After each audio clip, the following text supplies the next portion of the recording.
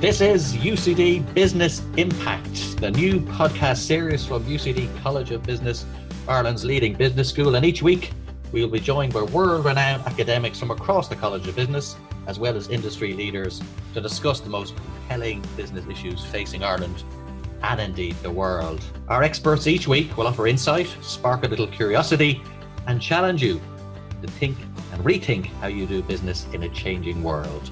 I'm your host, Emmett Oliver, financial editor and journalist and lecturer at UCD College of Business.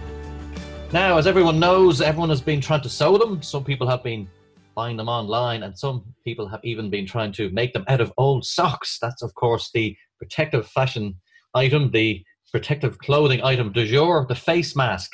And according to some of the scientists, while it cannot beat the virus on its own, it can certainly help to mitigate it in certain circumstances.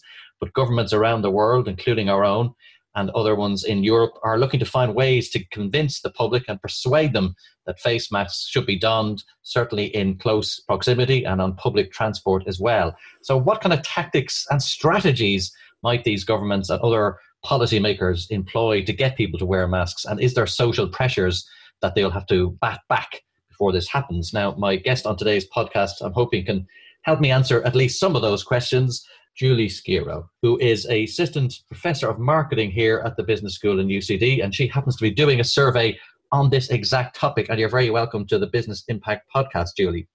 Thank you so much, Emmett. Well, the first thing was, why did you start looking at this area? Because I think it grows out of a personal experience that you had. It absolutely does. So, look, mask wearing can be awkward, and it certainly was a lot more awkward back at the beginning of March. And it just so happened that I had to do a lot of traveling around that time. And so I got to the airport and I had this big sanding mask on my face, thinking that, everyone else was going to be also wearing a mask. And it turned out that I was the only one. And that was very awkward. I got a lot of looks. I got some offhand comments, and this was a flight to the States. So this was, something that I dealt with for about, 6 to 9 hours. It was amazing how difficult it was to keep my resolve up, because here I am doing something that I believe will help protect me against a physical threat that would be catching the virus. And yet now I have all these kind of opposing forces on my behavior as well. The fact that, I'm feeling judgment from my peers. And it really was amazing to me just how powerful that was, because it really tested my resolve in terms of keeping that mask on my face. And this really got me thinking. I was a bit surprised, honestly, by my own behavior on it. I did keep my mask on, but it was very hard. It took a lot of resolve to do that. And if you think about, one of the most taught principles in psychology, which is Maslow's hierarchy of needs, which suggests that people fulfill needs according to a sequence. So they first fulfill physiological needs, then they go to safety needs, and then they go to love and belonging. And in terms of the virus, we're talking about very bottom of the pyramid stuff, right? Protecting yourself against a physical threat.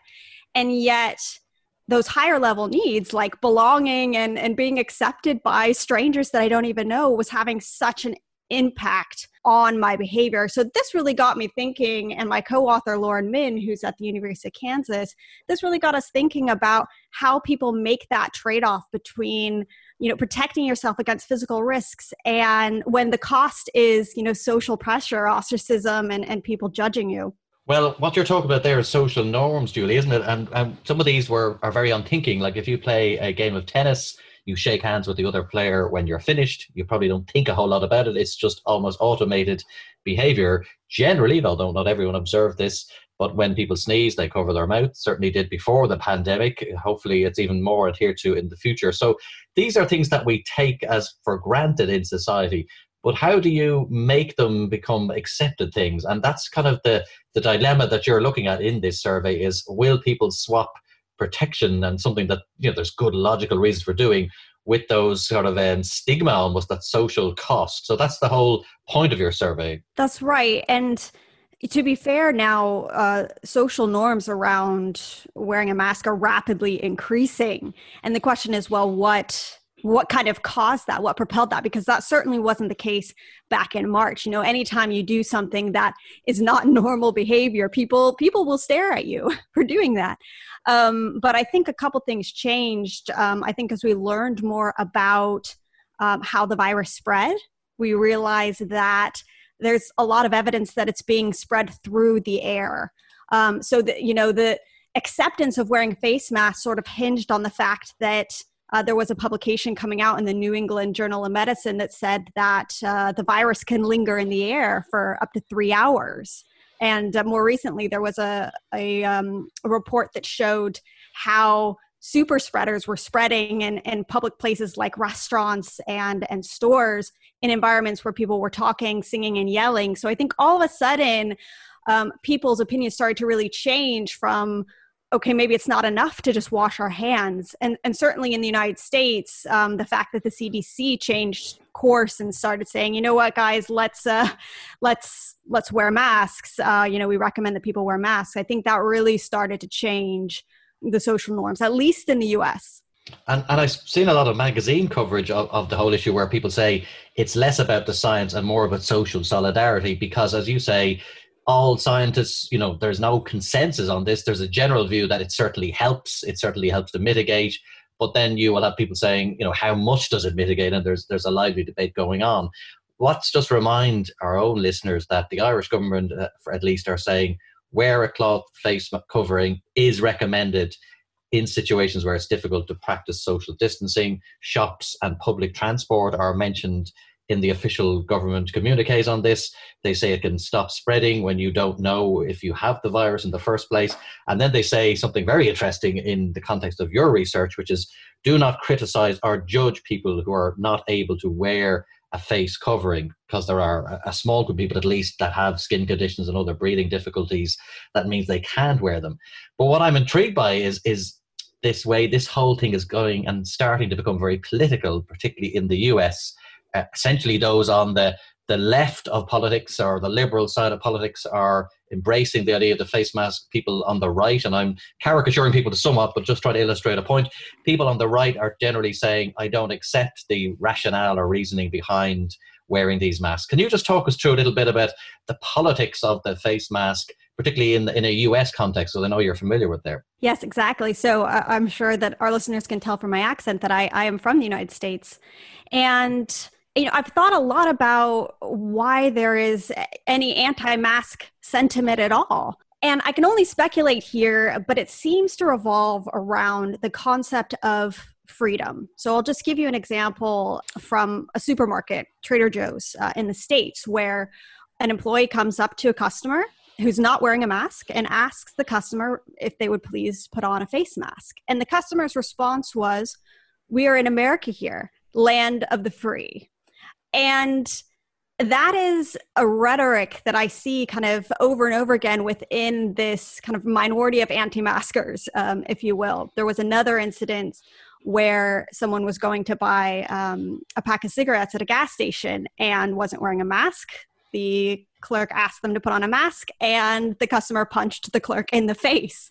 Okay. So I think it's fair to say that, this is a really hot button issue for some people. And that really begs the question of why that is. Because, if it's a concept or if it's a problem with freedom, it's a bit confusing because in reality, we've never been free to do whatever we want. So for example, you have to wear a seatbelt. There's a law that says, if you don't wear a seatbelt, you're subject to penalties.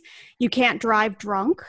And I don't see people protesting these sort of measures that are meant to protect yourself and meant to protect other people. So there must be something really special about this issue in particular. And here's what I think is going on. One, I think that it's sort of the straw that's breaking the camel's back, because already the American economy has basically crept to a halt, and that has impacted so many people in a negative way. And so this is just kind of one more thing on top of that. And people really want to feel like they have some level of control. And so by kind of saying, I'm not going to wear a mask, that's kind of one way to try and grasp at some control. But I also think that there's a really interesting symbolic piece here as well. So freedom of speech is a really core part of the American identity. It's one of the most treasured and fiercely protected concepts in the hearts of Americans, kind of right up there with the right to bear arms as well. And wearing a face mask literally covers the mouth. So in a symbolic way, I think it's also meaningfully invasive. And in terms of, let's just sort of roll forward a little bit. Let's say the way you've sketched it out, that argument eventually comes down on the side of those who think the face mask is a good idea, think it really is vital to try and combat and mitigate a virus. How do you think governments might go about convincing the people deviating from that message to change their mind? What do you think is the most effective way to do that? It's a really good question that doesn't have a straightforward answer, as most very challenging issues don't. I think that one of the issues here, as well as that, anti-maskers think that the issue is overblown, and that face masks maybe don't work very well, or that they're not necessary. And so it really comes down to communication. Now, the challenge there, specifically in the United States, is that there's a lot of distrust right now about the media, about what's coming down from the government. There's this whole, idea of fake news, which is really adding fuel to the fire. And then you also have just the concept of motivated reasoning, which is a concept in psychology that states that, once you've kind of taken a stance on something, or you have a conclusion that you'd like to reach, you become a lot more biased in terms of how you process information. And the internet is not helping us there, because what the internet allows people to do is it allows people to find other people that share their beliefs. And what happens when they kind of get together is that they end up polarizing each other's beliefs. They end up strengthening each other's beliefs. And the New York Times has a really interesting podcast called Rabbit Hole that talks about this. It talks about radicalization on issues through YouTube, because YouTube keeps recommending more and more extreme content, and you start getting exposure to other people with extreme ideas. So all of those reasons, I think, will make it very difficult for the government, at least in the US, to really make clear that, yes, the threat is high, and masks protect not just you, but other people. This is also about other people's well-being. So, but again, the problem is that there was a lot of fragmented information early on in the States. There was a lot of kind of flip-flopping on recommendations. And of course, we also have some fragmentations in the leadership. I know President Trump and Vice President Pence aren't wearing masks. At least I haven't seen them wear a mask yet. So I think that there's a lot of fragmentation, and that really is going to make it hard to convince people that are kind of seeing this as an affront to their freedom. And I know I'm being a little bit unfair asking you that question, because there are thousands of academic papers that really ponder this imponderable of what kind of messages are most effective. In my own area of communications, for example, there's a lot of people saying, does fear work, or do you have to lead people on and show them the positive? So do you frame an argument around the gain you get from something, or do you frame it around what you're going to lose? So if you think about the healthcare messages over the years, do you talk to people about, getting fit as opposed to getting fat and getting heart disease or whatever? So which way do you flip and frame that is sort of key to these questions about what persuades people. And healthcare is a really difficult area. For me, if you look at tobacco, there's a lot of evidence there that the warnings on packets, and they're pretty stark. Sometimes you recoil in horror when you see the actual photographs. Sometimes they work with some groups who do get the fear message and it motivates them in a way, but other people recoil and don't conform to the message. So it's going to be really interesting in the research you're doing and in this whole thing about face masks of, are we back to that again about trying to weigh up, is it the carrot or the stick that is most likely to be effective? Yeah, that's a really great question. And it really is kind of an age-old issue now in psychology, especially this question about whether scaring people is the best tactic, right? So, our fear appeals motivating. So that would be, something like the really graphic pictures on cigarette cartons, right? And the answer is oftentimes not so much. And it's not because fear isn't motivating. Fear is motivating. But here's the problem. It's often very difficult to communicate to people that they are at risk. So what happens is that even though people might agree on the surface that, yeah, smoking is dangerous for your health, it can cause lung cancer and other complications, many years from now, but that won't happen to me. I'm not at risk of that. And so this disconnect between, trying to scare people and then getting people to believe that they are vulnerable, that is a really hard bridge. That's a really hard gap to bridge. And so you have a couple other tools in your toolkit that you can try and work on. One of those is social norms. So that's kind of close to what we're setting, right?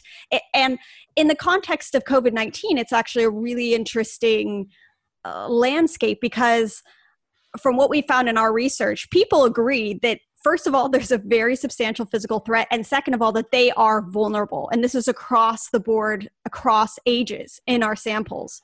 And so what we're seeing here is that actually, people don't need to be scared anymore. They're already quite afraid. When people are afraid, if they don't believe that they have some way to deal with that fear, if efficacy is low, and this is true of kind of any fear appeal, if you scare people without giving them a way to kind of resolve the fear, solve the fear, then people just do a complete 180. They just ignore the message and try and forget about it because it's too overwhelming. So if you do a fear appeal, you have to provide efficacy information as well. Like, here's the risk, here's how you can protect yourself. But even with those going on, and in our case with this research, we know that threat perception, vulnerability are all really high.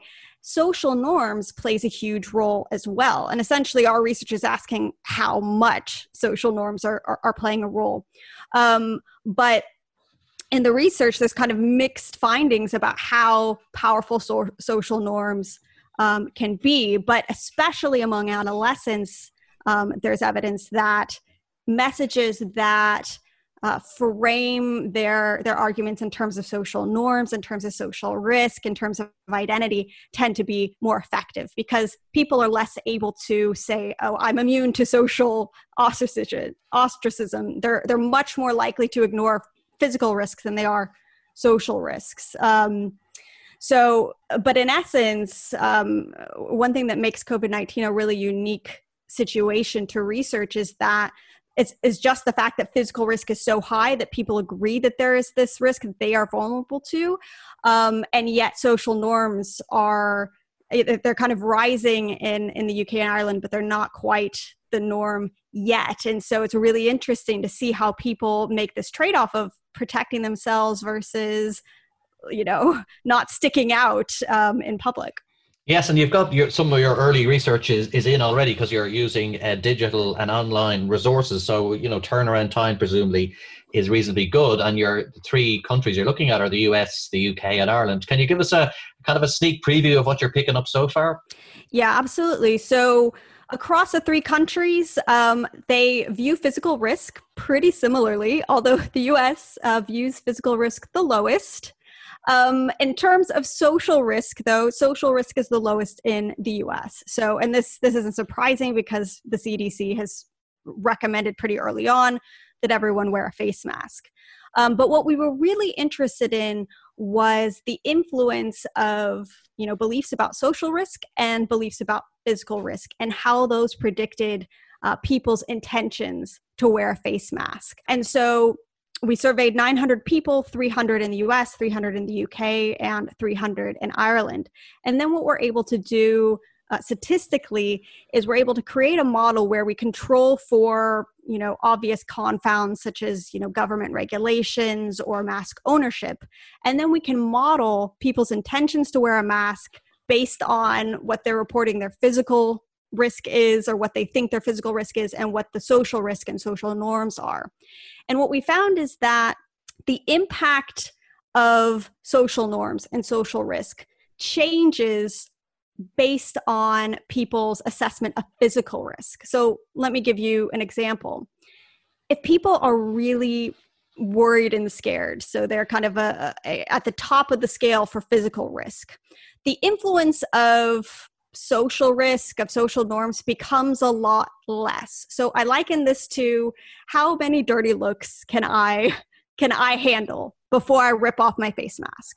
So if I'm really scared, if that physical risk is really high, I might be able to withstand something like 20 dirty looks before I just give up and take my face mask off and say, I'm just completely depleted. I can't take it anymore. But the interesting thing happens as you go kind of down on physical risk. So let's say that I'm kind of moderate physical risk. I think it's, it's a little scary, but it's not, I'm not deathly afraid of it.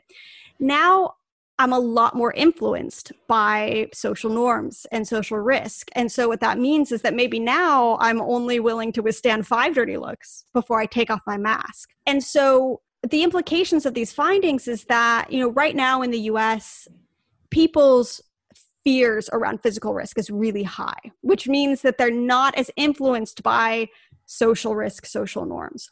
But what I'm concerned about is that in a couple months from now, as people just kind of get used to this being the new normal, as cases drop, people will start to become a little less scared. That physical risk, that fear that I'm going to get COVID and get really sick is going to go down. And that means that social risk and social norms is going to play a bigger role.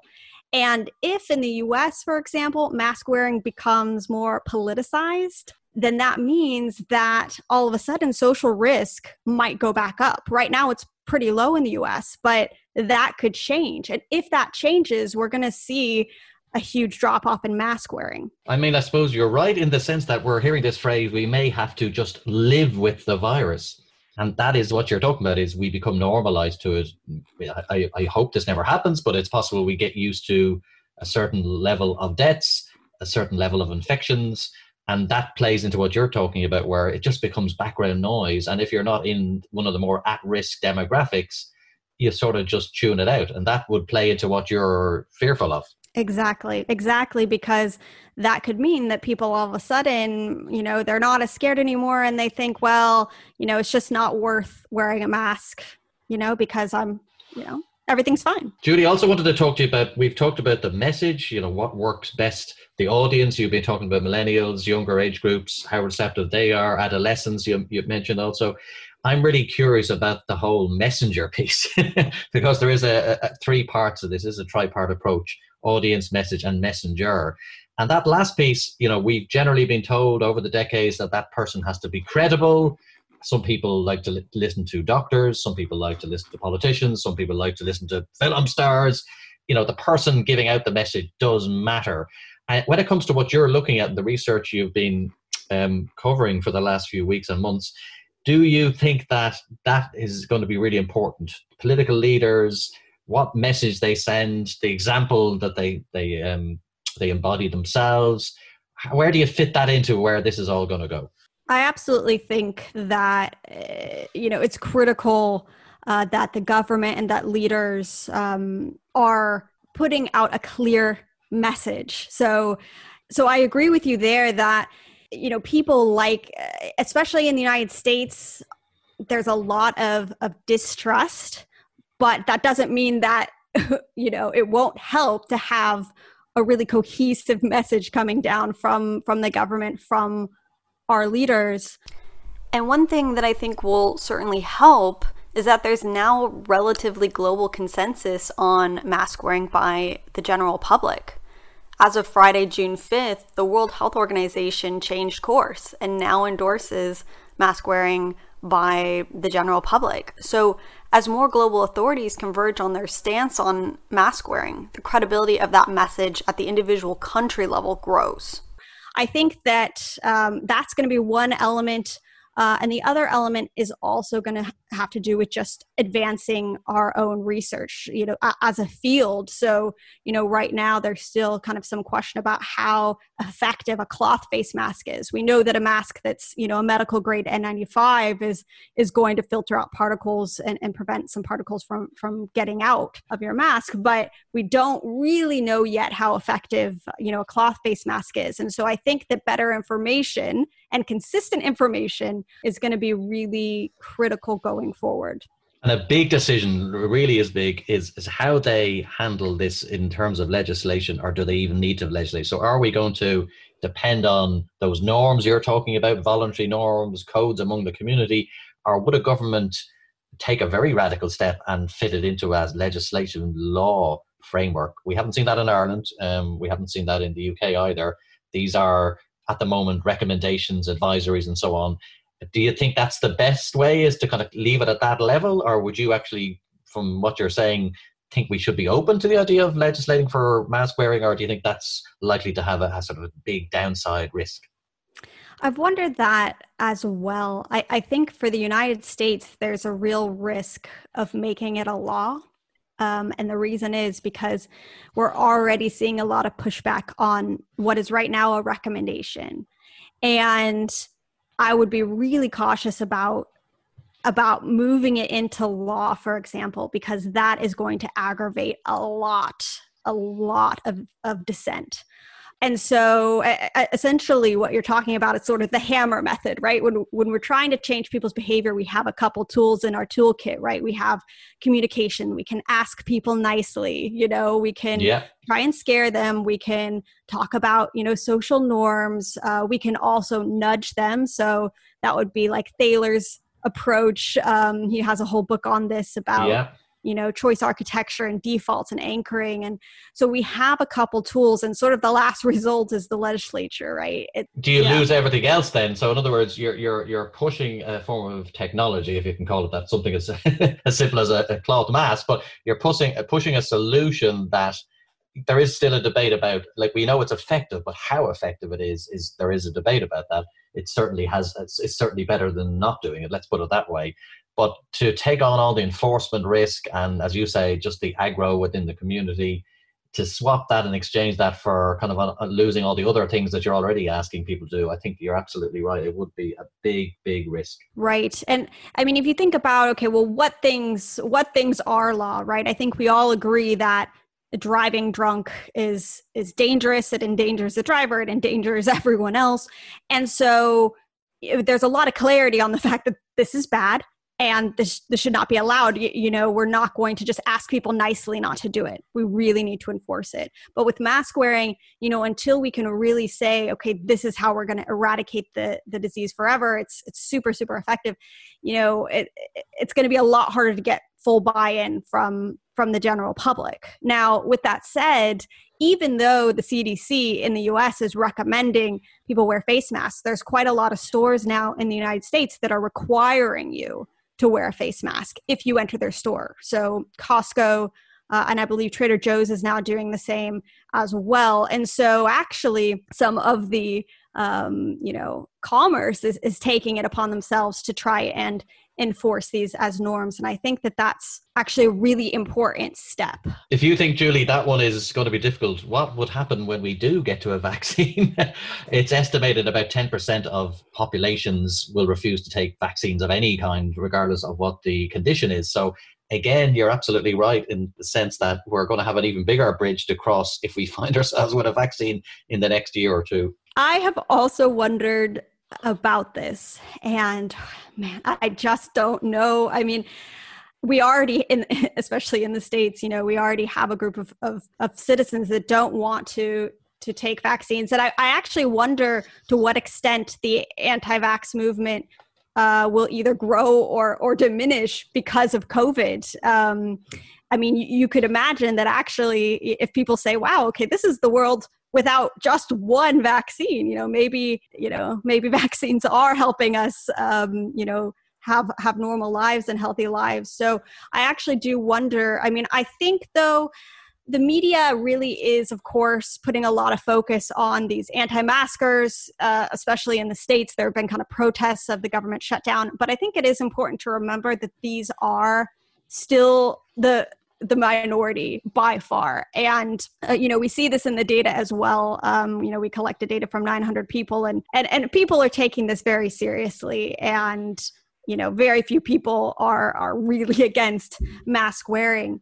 But I think that it's a delicate balance because as I was saying before, right now people are kind of on board with it, but in a couple months from now, I think that's going to be the real test. And when it comes to the vaccine, I think there will be plenty of people that will volunteer to take it, enough that we would probably get herd immunity, even if maybe 80-90% of the population was vaccinated, that would help.